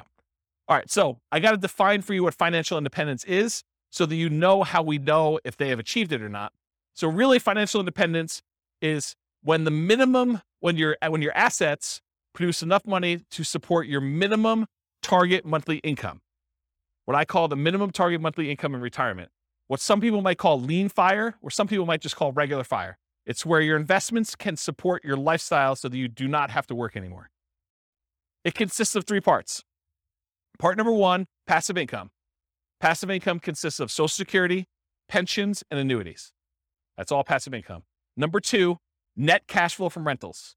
So after all your expenses, take your gross rents and the other income you have coming in from the property, subtract out your principal, interest, taxes, insurance, HOA, maintenance, vacancy, property management, all of those things come off the top. Your net after all expenses is part of that, whether you qualify for financial independence or not, net cash flow. And then finally, any other assets you have, not equity in properties, you've already counted that as part of your cash flow. You cannot count equity twice. But any other investments you have that you've invested in stocks or bonds or mutual funds or anything like that, maybe you made hard money loans, all of that stuff clumped together times whatever you consider to be your safe withdrawal rate. So the safe withdrawal rate is the percentage of money that you could take out each year from your investments that are invested in these things, stocks, bonds, mutual funds, things like that, that you can safely withdraw that you're not likely to run out of money. And there have been studies done on this. If you guys have heard of the Trinity study, that's a study that talks about using the 4% safe withdrawal rate, where they've done studies based on certain percentages in stocks and certain percentages in bonds, and that you're not very likely to run out of money over a 30-year time horizon if you use 4% to take money out. So if you have $1 million, you could take out $40,000 a year. The $40,000 does adjust up with inflation each year, but you take out $40,000 a year and use that to live on, okay? So that's what yearly safe withdrawal rate on any invested assets means. So the three parts: passive income, Social Security, pensions, annuities, net cash flow, and then that yearly safe withdrawal rate on invested assets. The sum of all three of those, if it exceeds your minimum target monthly income in retirement, then you're financially independent. Okay? Any questions on this? Cool. So here are the changeable assumptions. I made up like a prototypical person who's doing this. I call them Norm and Norma if you guys are listening to the Real Estate Financial Planner podcast, but it's basically the same assumptions there. They're married. They're both 21 years old. They recently graduated from college, and they're working in a technology department of a large healthcare business. They have a total of $10,000 saved up. They earn combined between the both of them $72,000 a year. That's $18 per hour times 2,000 hours, $36,000 a year each. They're saving about $1,000 per month before they buy any houses. So that's based on them renting. They're renting somewhere for $1,800 a month, and they're able to save $1,000 of their $6,000 a month in income toward financial independence. They are obsessed about achieving financial independence, and they're looking through all these different strategies, trying to find the optimal one for them, the one that both fits their lifestyle, what they're willing to do, but then also gets them to FI as fast as possible and as safely as possible, honestly. They want to find their best path. We talked about that. They're both going to take Social Security at age 67. So we've got that modeled in. And Social Security is estimated based on them working until they're full age 67. But technically, they are, if they stop working early, it should be a little lower than what I have programmed in here. So if they achieve financial independence at age 50, then they're technically not working until 67. So the Social Security that we have modeled in is a little bit higher than that. Any questions on the assumptions? And you could change all these. So if you make $80,000 a year, go ahead and change it. You can go ahead and log in and change all the assumptions for all these scenarios. Any questions on these? Cool. So these are the loans we're going to use on your sheet. So they're primarily doing this 5% down with monthly MI, 5.5% down payment. That's the one I'm primarily focused on in all the scenarios. If they're doing in parallel buy and hold, these are the 15%, 20%, 25% down options. So I'm using those when I talk about the 15% down, 20% or 25% down ones. You got the worksheet for that. So I did this for 60 years, modeled 60-year time frame. Their effective income tax rate for calculating their depreciation benefit is 17.85. I assumed inflation is 3% per year. That mortgage interest rate based on their owner occupant is 5.5%. It does have PMI. I used the 4% safe withdrawal rate, and they're doing that $5,000 a month in their target monthly income retirement. And in an ideal world, if they could get to $10,000 a month, they're not living on that right now, but if they could get there, that would be ideal for them. Okay. Although I'm not using it in tonight's presentation, but that is one of the things that they're doing. Okay. So let's talk about the property that they're using. So there's a $375,000 property. They're buying it for what it's worth. They're not getting a discount. They're not paying a premium. They're putting 5% down, and there's PMI on that. The property value goes up at 3% per year, by the way. It's keeping pace with inflation. 1% of the purchase price and closing costs at the time of purchase. They were not able to negotiate with the seller and get the seller to give them any seller concessions, so they got to come to the closing table with all their own closing costs. The interest rate we talked about, 5.5% for that 5% down, plus the PMI. They're getting 30-year loans. Rent on that property, $2,600 per month, and rent increases with inflation as well at 3% per year. When they're house hacking, one roommate's worth $650 a month. Two roommates, $650 each, $1,300 total. Three roommates, $1,950 for the three of them. And for four roommates, if they're able to buy like a 5-bedroom and rent it out that way, it is $2,600 a month. Okay, so $650 per bedroom. And then 3% of the monthly income is the assumed vacancy rate. 10% is assumed maintenance rate, so they're putting aside 10% of rents and maintenance. And then 0.75% of the value of the property each year is the assumed property taxes rate. So the initial value is $375. That works out to be about $2,800 and change per year in property taxes. And as property values go up, that property tax number goes up too, because it's always a percentage of the value of the property. And then 0.4% of the value of the property is the assumed property insurance rate. And that is also based on that price, $375, which means that goes up as property values increase too. And in the first year, it's about $1,500. And then for calculating the depreciation benefit, I assume 15% of the value of the property is land. So you can only depreciate the value of the building. You cannot depreciate the value of the land. And so in order to do that, we need to know what the value of the land is. Any questions on my assumptions? Cool. All right, let's look at numbers. Here we go. So if Norm and Norma decide to keep renting and take all of their $1,000 a month that they're earning and they put it in the stock market, it takes them 482 months to hit financial independence. You may want to write some of these numbers down, of the ones that you're interested in comparing it to, so that you can see when you get to ones that you're there, because there's going to be a lot of numbers thrown at you. So if you're concerned about this, because I can't fit them all in the same chart until the very end, and it's really small font. So 482 months if they just do the stock market and they rent. What if they buy an owner-occupant property? They buy a property with 5% down, they move in, they live there. If they do that and they invest in stocks, the amount that they can invest in stocks decreases by a lot. They were saving $1,000 a month by buying a property to live in. They've increased their expenses because it costs them more to buy than it does to rent. Instead of saving $1,000, now they're saving $420 a month. And it actually still speeds up their time to financial independence, where it only takes them 396 months. How is it possible that somebody who is saving less money and investing in stocks, and the majority of their money for retirement is coming from stocks, how does it speed up their time for retirement? How is that possible? They're saving, instead of $1,000 a month, now they're saving $420. How are they able to get financial independence earlier? The house value doesn't count toward their retirement, right? Because you've got a house, you can't use the equity in the house as part of your equation for whether you qualify for financial independence. So even though the house value is going up at 3%, the stock market's going up at 8%, it'd be worse for them to keep any money in this house, right? So like, what is causing them to be able to achieve financial independence earlier? Pay off the mortgage. So by the time the mortgage gets paid off, they no longer need to be able to afford that principal and interest part of that payment. So they're, instead of having to earn $5,000 a month, now they need to earn about $3,000 a month in order to be qualified as financially independent, because they don't even have enough income to pay for the mortgage anymore. There's no mortgage, right? So that's why it's lower. 396 months is how long it takes them if they buy a house as an owner occupant. If they keep renting, they stop buying a house now, they went back to saving $1,000 a month, and instead of just buying the owner occupant, they saved up, they put 20% down, and they bought up to 20% down rentals. They can retire in 370 months. So faster than if they bought a house and invest in stocks. So they're renting here themselves, but they've got 10 rentals, 370 months. If they do 25% down rentals instead of 20% down, so they take a little longer to save, but the cash flow on them is a little bit better, it takes 346 months to get there. If they say, hey, listen, I want to do this 15% down non-owner occupant loans, but they pay PMI, that's still 370 months. So it's still 370 months whether they put 20% down or 15% down. It's faster if they do 25% down. And by the way, this one is part of the buy and hold class. I go through this in detail. I'm just sort of getting to the spot where we start talking about house hacking. Okay. This is sort of like build up. Okay. So ignore house hacking for a second. Should they rent or should they buy?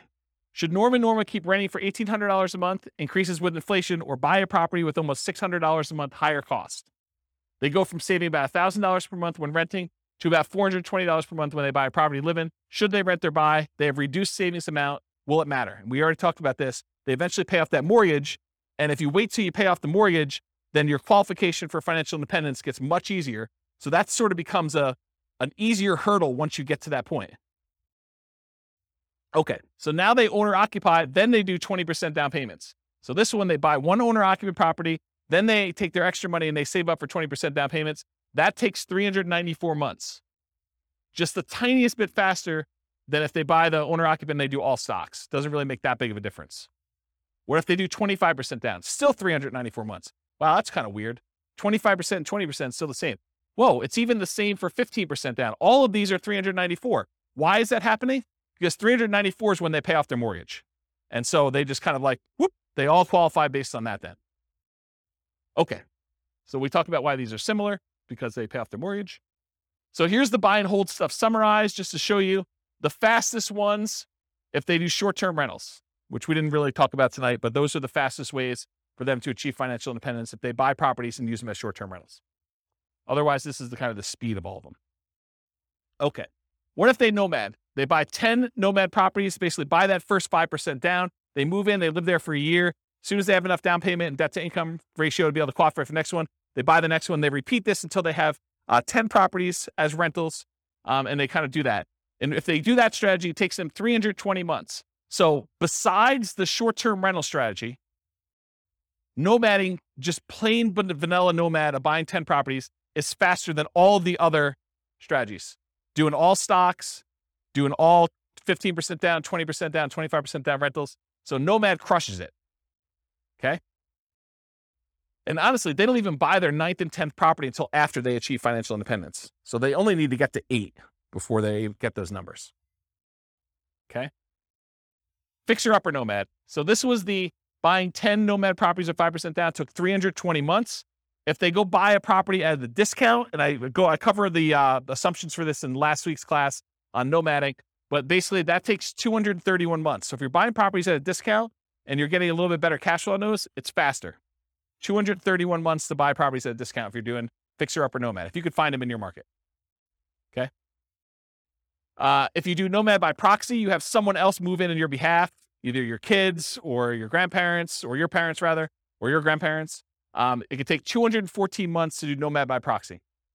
And go watch last week's class and go find the details of that, because there's a lot of nuance to what is involved in that. Okay. If you decide to do short-term rentals with nomad, so you buy a property, you live there for a year by yourself, then you convert it to a short-term rental where you're getting a little bit of a premium on rent. If you do that, 154 months. So converting your property to a short-term rental after you move out is 154 months. So now we're going to talk about nomad with house hacking. We covered this last week, but it kind of straddles both realms, right? We have nomad, but then we also have house hacking. So essentially the same as getting a side hustle, which you talked about, extra income each month. Start the income at month 33, which is when they buy their first property. So I just started it when they bought their first one, and I have it go. So I'm going to show you 1 roommate, 2 roommate, 3 roommates, and 4 roommates, $650 a month per roommate. So $2,600 if they have 4, $650 if they have 1, and everything in between, $650 each one. So here it is. These are the 3 with roommates. So if you have 1 roommate, it takes 263 months. Doing regular nomad was 320. Now it takes 263 if you just get 1 roommate and you do nomad with house hacking. If you get 2 roommates, 238 months, just under 20 years to retire with those baseline assumptions. If you get 3 roommates, 214 months. So I think you save whatever that difference is. That's 2 years, 238 to 214, 2 years. And then if you do 4 roommates, it's 202 months. So you save another year if you go from 3 roommates to 4 roommates. Okay. Any questions on this?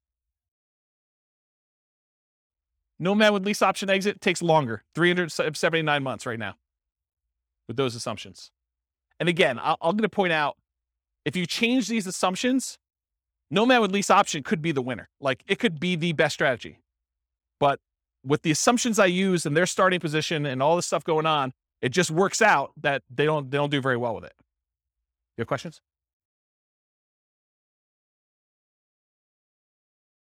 No. As soon as they retire, they stop with roommates. So as soon as they hit financial independence, they no longer have roommates because they have enough income coming in after that.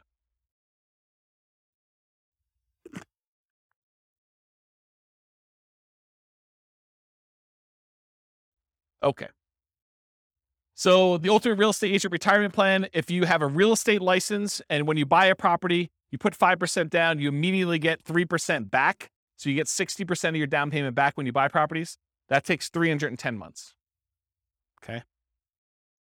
All right. So 1 house hack with roommates. So now I said, instead of doing nomad with house hacking, where you're sequentially buying a property every year, I'm saying, look, forget this buying a house every year. You buy 1 property.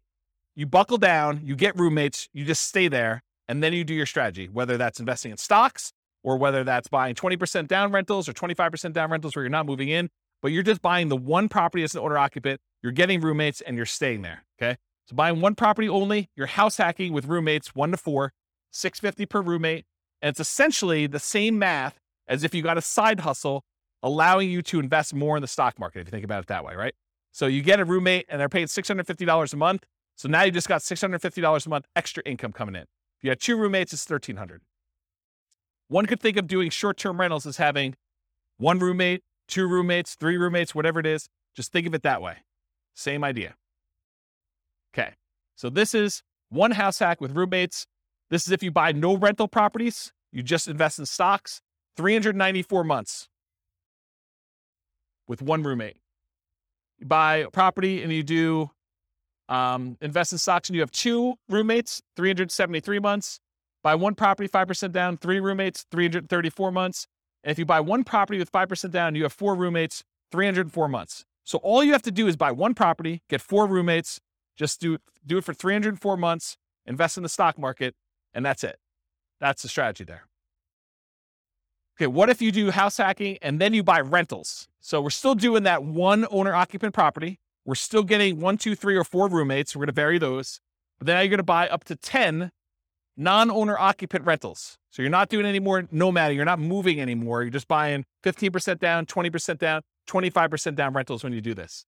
You're going to vary your down payments between 15% down with PMI, 20 or 25. And we're also going to compare this to not doing rentals, just investing in stocks, just so you can see the number.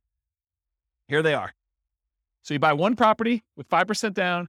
You have 1 roommate and you invest in stocks, 394 months. You buy 1 property with 5% down, with 1 roommate, and you buy 10, 15% down rentals, 357 months. You buy 1 property, 5% down, and you have 1 roommate, and you buy 10, 20% down rentals, 357 months. It's the same as whether you do 15% down or 20% down. Doesn't make that big of a difference in this case. You buy 1 property with 5% down, you do 1 house hack, with 1 roommate, and you have 10, 25% down rentals, that's faster, 336 months. It was better for you to put 25% down in this particular situation with these assumptions than it was to do 20% or 15%. It's faster. Counterintuitive. Save up more, wait to buy the properties, then when you buy them, they have better cash flow. Doesn't make a lot of sense, but mathematically, it's what happens. Okay? Any questions on this? We're going to go through 2 roommates, same numbers, 2 roommates, 3 roommates, 4 roommates. Okay, this is 2 roommates. Same thing. 1 house hack, 2 roommates, just investing in stocks, 373 months. 1 property, 2 roommates, you would buy 10, 15% down rentals, 321 months. Buy the property with 2 roommates, you're going to buy 10, 20% down rentals, 316 months. So that's like 5 months faster than 15. Or sorry, 5 months. Yeah, 5 months faster. And then you buy 25% down rentals. You still have 1 house hack, 2 roommates, 297 months. Crazy, right? All right. 3 roommates. Just do stocks, 334 months. You buy 15% down rentals, 293 months. You buy 20% down rentals, 285 months. You buy 25% down rentals, 273 months. So it's faster to put more down. Counterintuitive, I think, for a lot of folks. Any questions on this? Way before 67. That's correct. That none of them include their Social Security because they qualify for financial independence way before that kicks in. That sort of becomes a backstop, where if they haven't been able to make enough money by 67, then Social Security kicks in and it usually bumps them right above. Yep. So really, in that case, they're not collecting Social Security. When they get to the point where they are collecting Social Security, provided it exists, then it's a bonus. It's basically increases their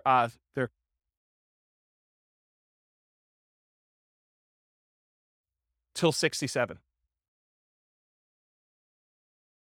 What do you mean?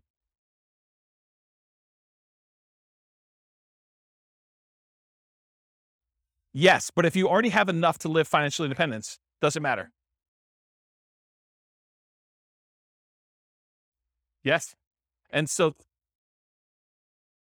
that's correct. That's what I said before. That's why I said I assumed it was going that you're working to 6-7, but really, if they stop working early, it's going to be lower than that. But by then, it doesn't matter because they've already achieved financial independence earlier. They have enough income coming in from their investments between, rental property cash flow or the stock market, that safe withdrawal rate, that it doesn't matter because they've got whatever it is, $5,000 adjusted for inflation coming in. Yep. But then you're right. It doesn't go up anymore. And then you got to decide, should I work till 67 so that I can keep getting income and adding to it? Well, I don't think it matters. I mean, I'm 47. I don't know. How old am I? 47. And I don't care.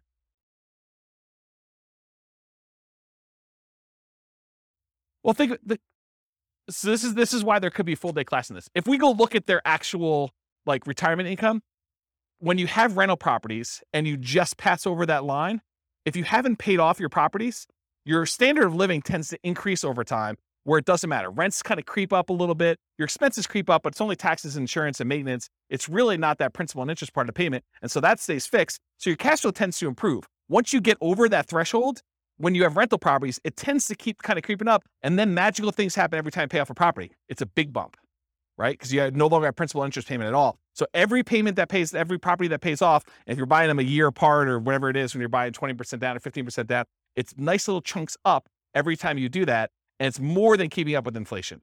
Because if your rents are keeping up with inflation at 3%, but rent is the whole amount, and only your expenses, like your tax and insurance, are increasing, the other part of it's staying fixed, the amount of your cash flow is increasing faster than that. Does that make sense? Yeah. So this is why we could dig in. I have charts on showing like all this great stuff. It's really, really cool. But yes, it doesn't matter. Once you get to the point, you're like, okay, Social Security is just a bonus. It's like if property values and rents went down and I just had enough to kind of creep over the line. If everything was paid off, I've got, just enough for that. Then Social Security becomes like an extra thing. But for the most part, it's a blip on the chart for most people. Yeah. Yeah. Age 43. For which one? 273? Yeah. So age 43. That's not bad. Not bad. All right. So this is 3 house hacks, 3 roommates. If you do 4 and you just invest in stocks, 304 months. If you buy the 15% down rentals, 293 months. If you buy the 20% down rentals, it's 285 months. And if you buy the 25% down, it's 273 months. Okay. Now what I did is I combined all just the house hacking ones, and I tried to group them so that you could just see visually how big they are. The numbers are all there, but it's going to be hard for you to read back there. But you could see this is the one where they are just investing in the stock market. This is the one where they're doing one roommate with 15% down, 20% and 25. And then this is 2 roommates, 3 roommates, and 4 roommates. The difference between 3 roommates and 4 roommates is not significant at all. It's actually the same. So it didn't matter.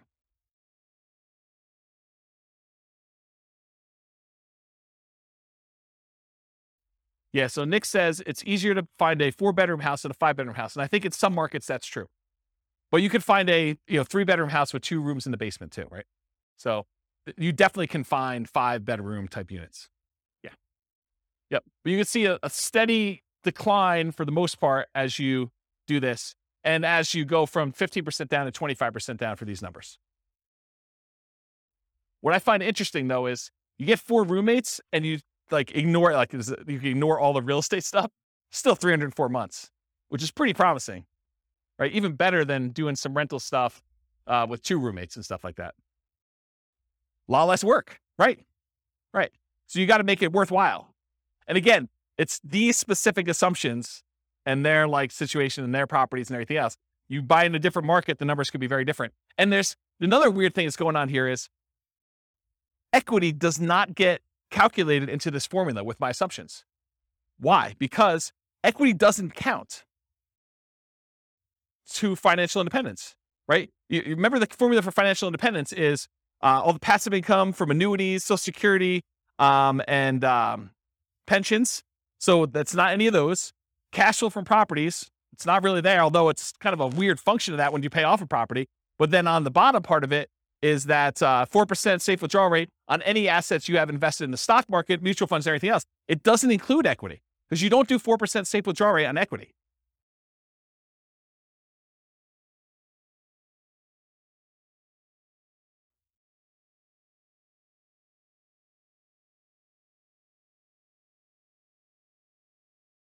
So I don't want to speculate because sometimes with leverage, you end up with a weird net worth thing where it could be better. But in general, yeah, you end up with higher money invested in stocks in order to generate that same dollar amount. Yeah. Crazy, right? Okay. So this is all the ones for house hacking. Any questions? Then this is everything. Okay. So the green ones are all the buy and hold stuff. Then it starts Nomad, but these were the Nomad ones that were sort of odd ones out. These were Nomads with house hacking. So I kind of separated those out. And these are some other weird Nomad ones. And then these were all the house hacking ones.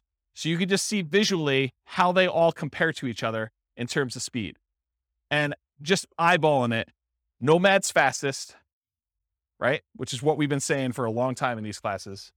But house hacking is pretty good, especially compared to traditional buy and hold, right? And honestly, when you combine house hacking and Nomad, those tend to be pretty sweet. Like the combination of moving into properties, buying with 5% down, and then also having roommates while you do that, pretty sweet model. There's only a few better than that, and that's sort of these like, Nomad by proxy, Nomad with short-term rentals, and fixer-upper Nomad. Those are these three, which are kind of like the lowest of all of them. Although they're not really the lowest of all of them because some of these are a little bit faster, right? 202 versus 214. Nomad with short-term rentals is the best right now of the ones we've done so far. With these assumptions in this particular situation, which you can't overgeneralize this because you got to run your own numbers. But if you're trying to evaluate what plan to do, you put in your numbers, you put in your situation, you run the software, and you run through each one of these to find out which one makes sense in my market with these things. All right, I think that's it. So, I got like one conclusion slide, but I think I've talked about most of it. So I'll go back to this slide so we can look at it and have more discussions. But so in conclusion, assumptions for modeling matter a lot. So house hacking once versus acquiring more properties, that Nomad with house hacking or with buy and hold kind of running in parallel. If you change the assumptions like your income expenses, market conditions, the appreciation rate, the rent appreciation rate, the price, interest rates, rents, vacancies, maintenance, property management, tax insurance, all those things will impact the results here. And they may change which one wins, right? I'll just give you a really basic example of this. If you're house hacking with one house, but you're primarily investing in the stock market versus you compare buying a property where the price appreciation or rent appreciation is abnormally low, that one may look much, much better than that. But if you run a number where you're buying in a fastly appreciating market with fastly appreciating rents and interest rates that may be back on the decline at some point, that could look way, way better than other strategies, right? Or how big of a discount you can get with your buy, fix up, and resell, which we haven't covered yet, but the fixer up or Nomad even, like those can really matter. If you get a big enough discount, that could blow everything else away. Or if your short-term rentals don't work out as well, they're not as profitable, or maybe they're much more profitable than I assumed with my assumptions. That could also matter. The stock market rate of return will matter too. It also affects not just numbers. This is actually a really good point. I'm going to slow down and talk to you about this because it's really critical to understand. So one of the reasons a lot of these strategies outperform others has to do with your risk profile. If you're investing small amounts of money and you're taking on a lot of debt, you're much more leveraged.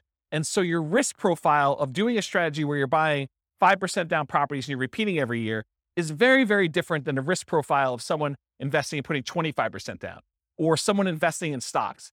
It's not saying automatically that one is better or worse because there are ways that it could be better or worse depending on how it's structured and what your situation is, but it's different. Like if you're investing all in stocks, you now have the risk profile of a stock investor versus the risk profile of someone who's doing buy and hold or someone that's doing Nomad. And so these strategies, one could get you there faster, but if you look at all the different ways we measure risk, and there's several different ways that we look at stuff, everything from your debt to your net worth, to your debt to your liquid net worth, to your rent resiliency, to your equity resiliency, like all of those different ways of measuring like risk in a particular strategy, and you compare those one risk curve versus another risk curve, you may say, this is not worth the extra 3 years that I would earn. Or you may say, it is totally worth that to do it this way. And you can kind of look at those things. So risk matters a lot. And this comment about what you're investing in and its risk profile is pretty profound. Yeah. So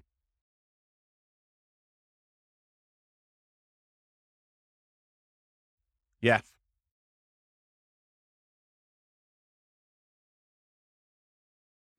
So what Nick said off mic is you got to take into account the amount of work you're putting into. Doing short-term rentals could be a lot more work than just automatically investing $1,000 from your paycheck in index fund each month. And so you got to be aware of that too. So totally, absolutely. And we talked about that idea when we talked about how part of the extra return you're getting from short-term rentals is your labor. It's not just dollar return. So yes. Your safe withdrawal rate would matter here. Whether you're buying duplex, triplex, fourplex, or single-family homes would also matter. The strategies that work best in that market may differ from your market. You got to do the math. And I tried to do modeling for about 300 U.S. cities. If you go to realestatefinancialplanner.com/model and just pick your city, I tried to do, and it's getting better. It's more like a late alpha kind of situation here. It's going to get a lot better over time. But the idea is that there'll be like 100 different scenarios all pre-done for you where you just copy it to your own account and just make changes to whatever you're doing. So any questions? No questions? You already took them all? I don't know. I found it pretty interesting to kind of see these all laid out. I've never done it like this before, where I've kind of laid out buy and hold versus nomad versus house hacking all on one chart before. So I found this pretty interesting. Do you guys find it interesting? Anyone changing their strategy based on this? You got to do more nomad? Weren't you telling me last week that you were buying properties and then selling them? Yeah. Buy, fix up, then resell. Like getting roommates? Yeah. Yeah.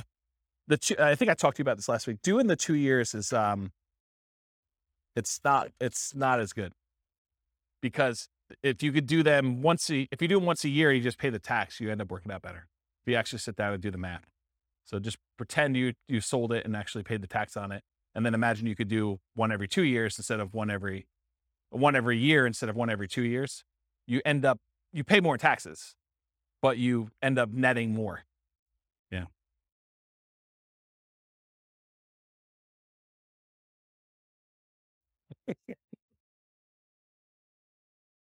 Yep.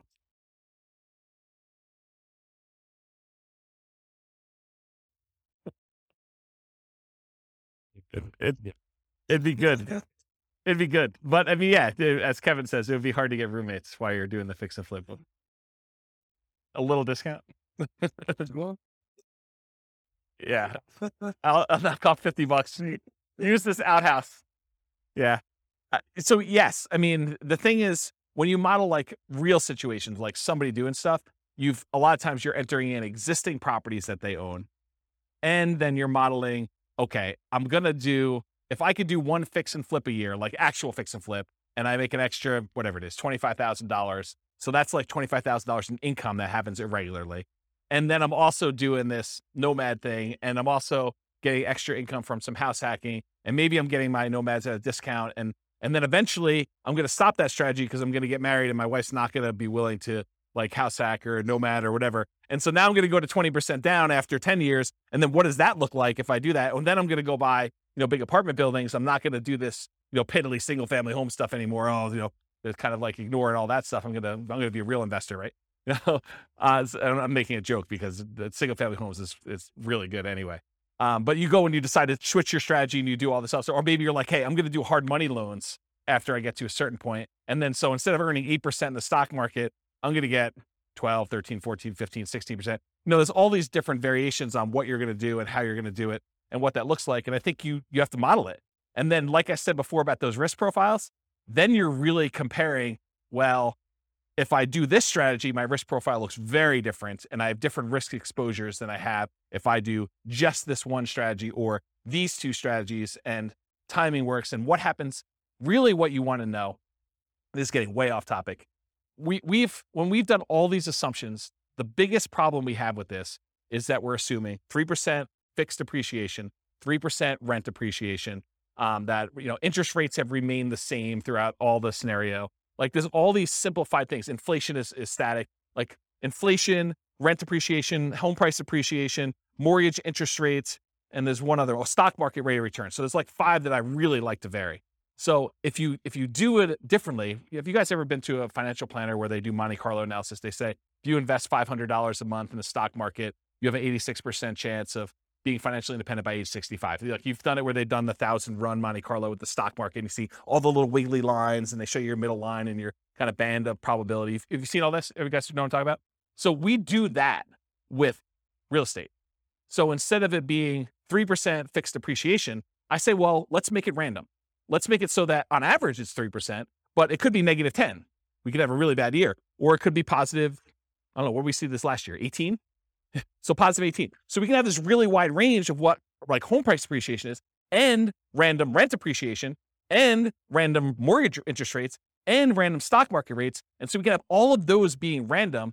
And then you tell me your strategy where you're like, okay, I want to buy a house every year as a nomad and I want to get roommates.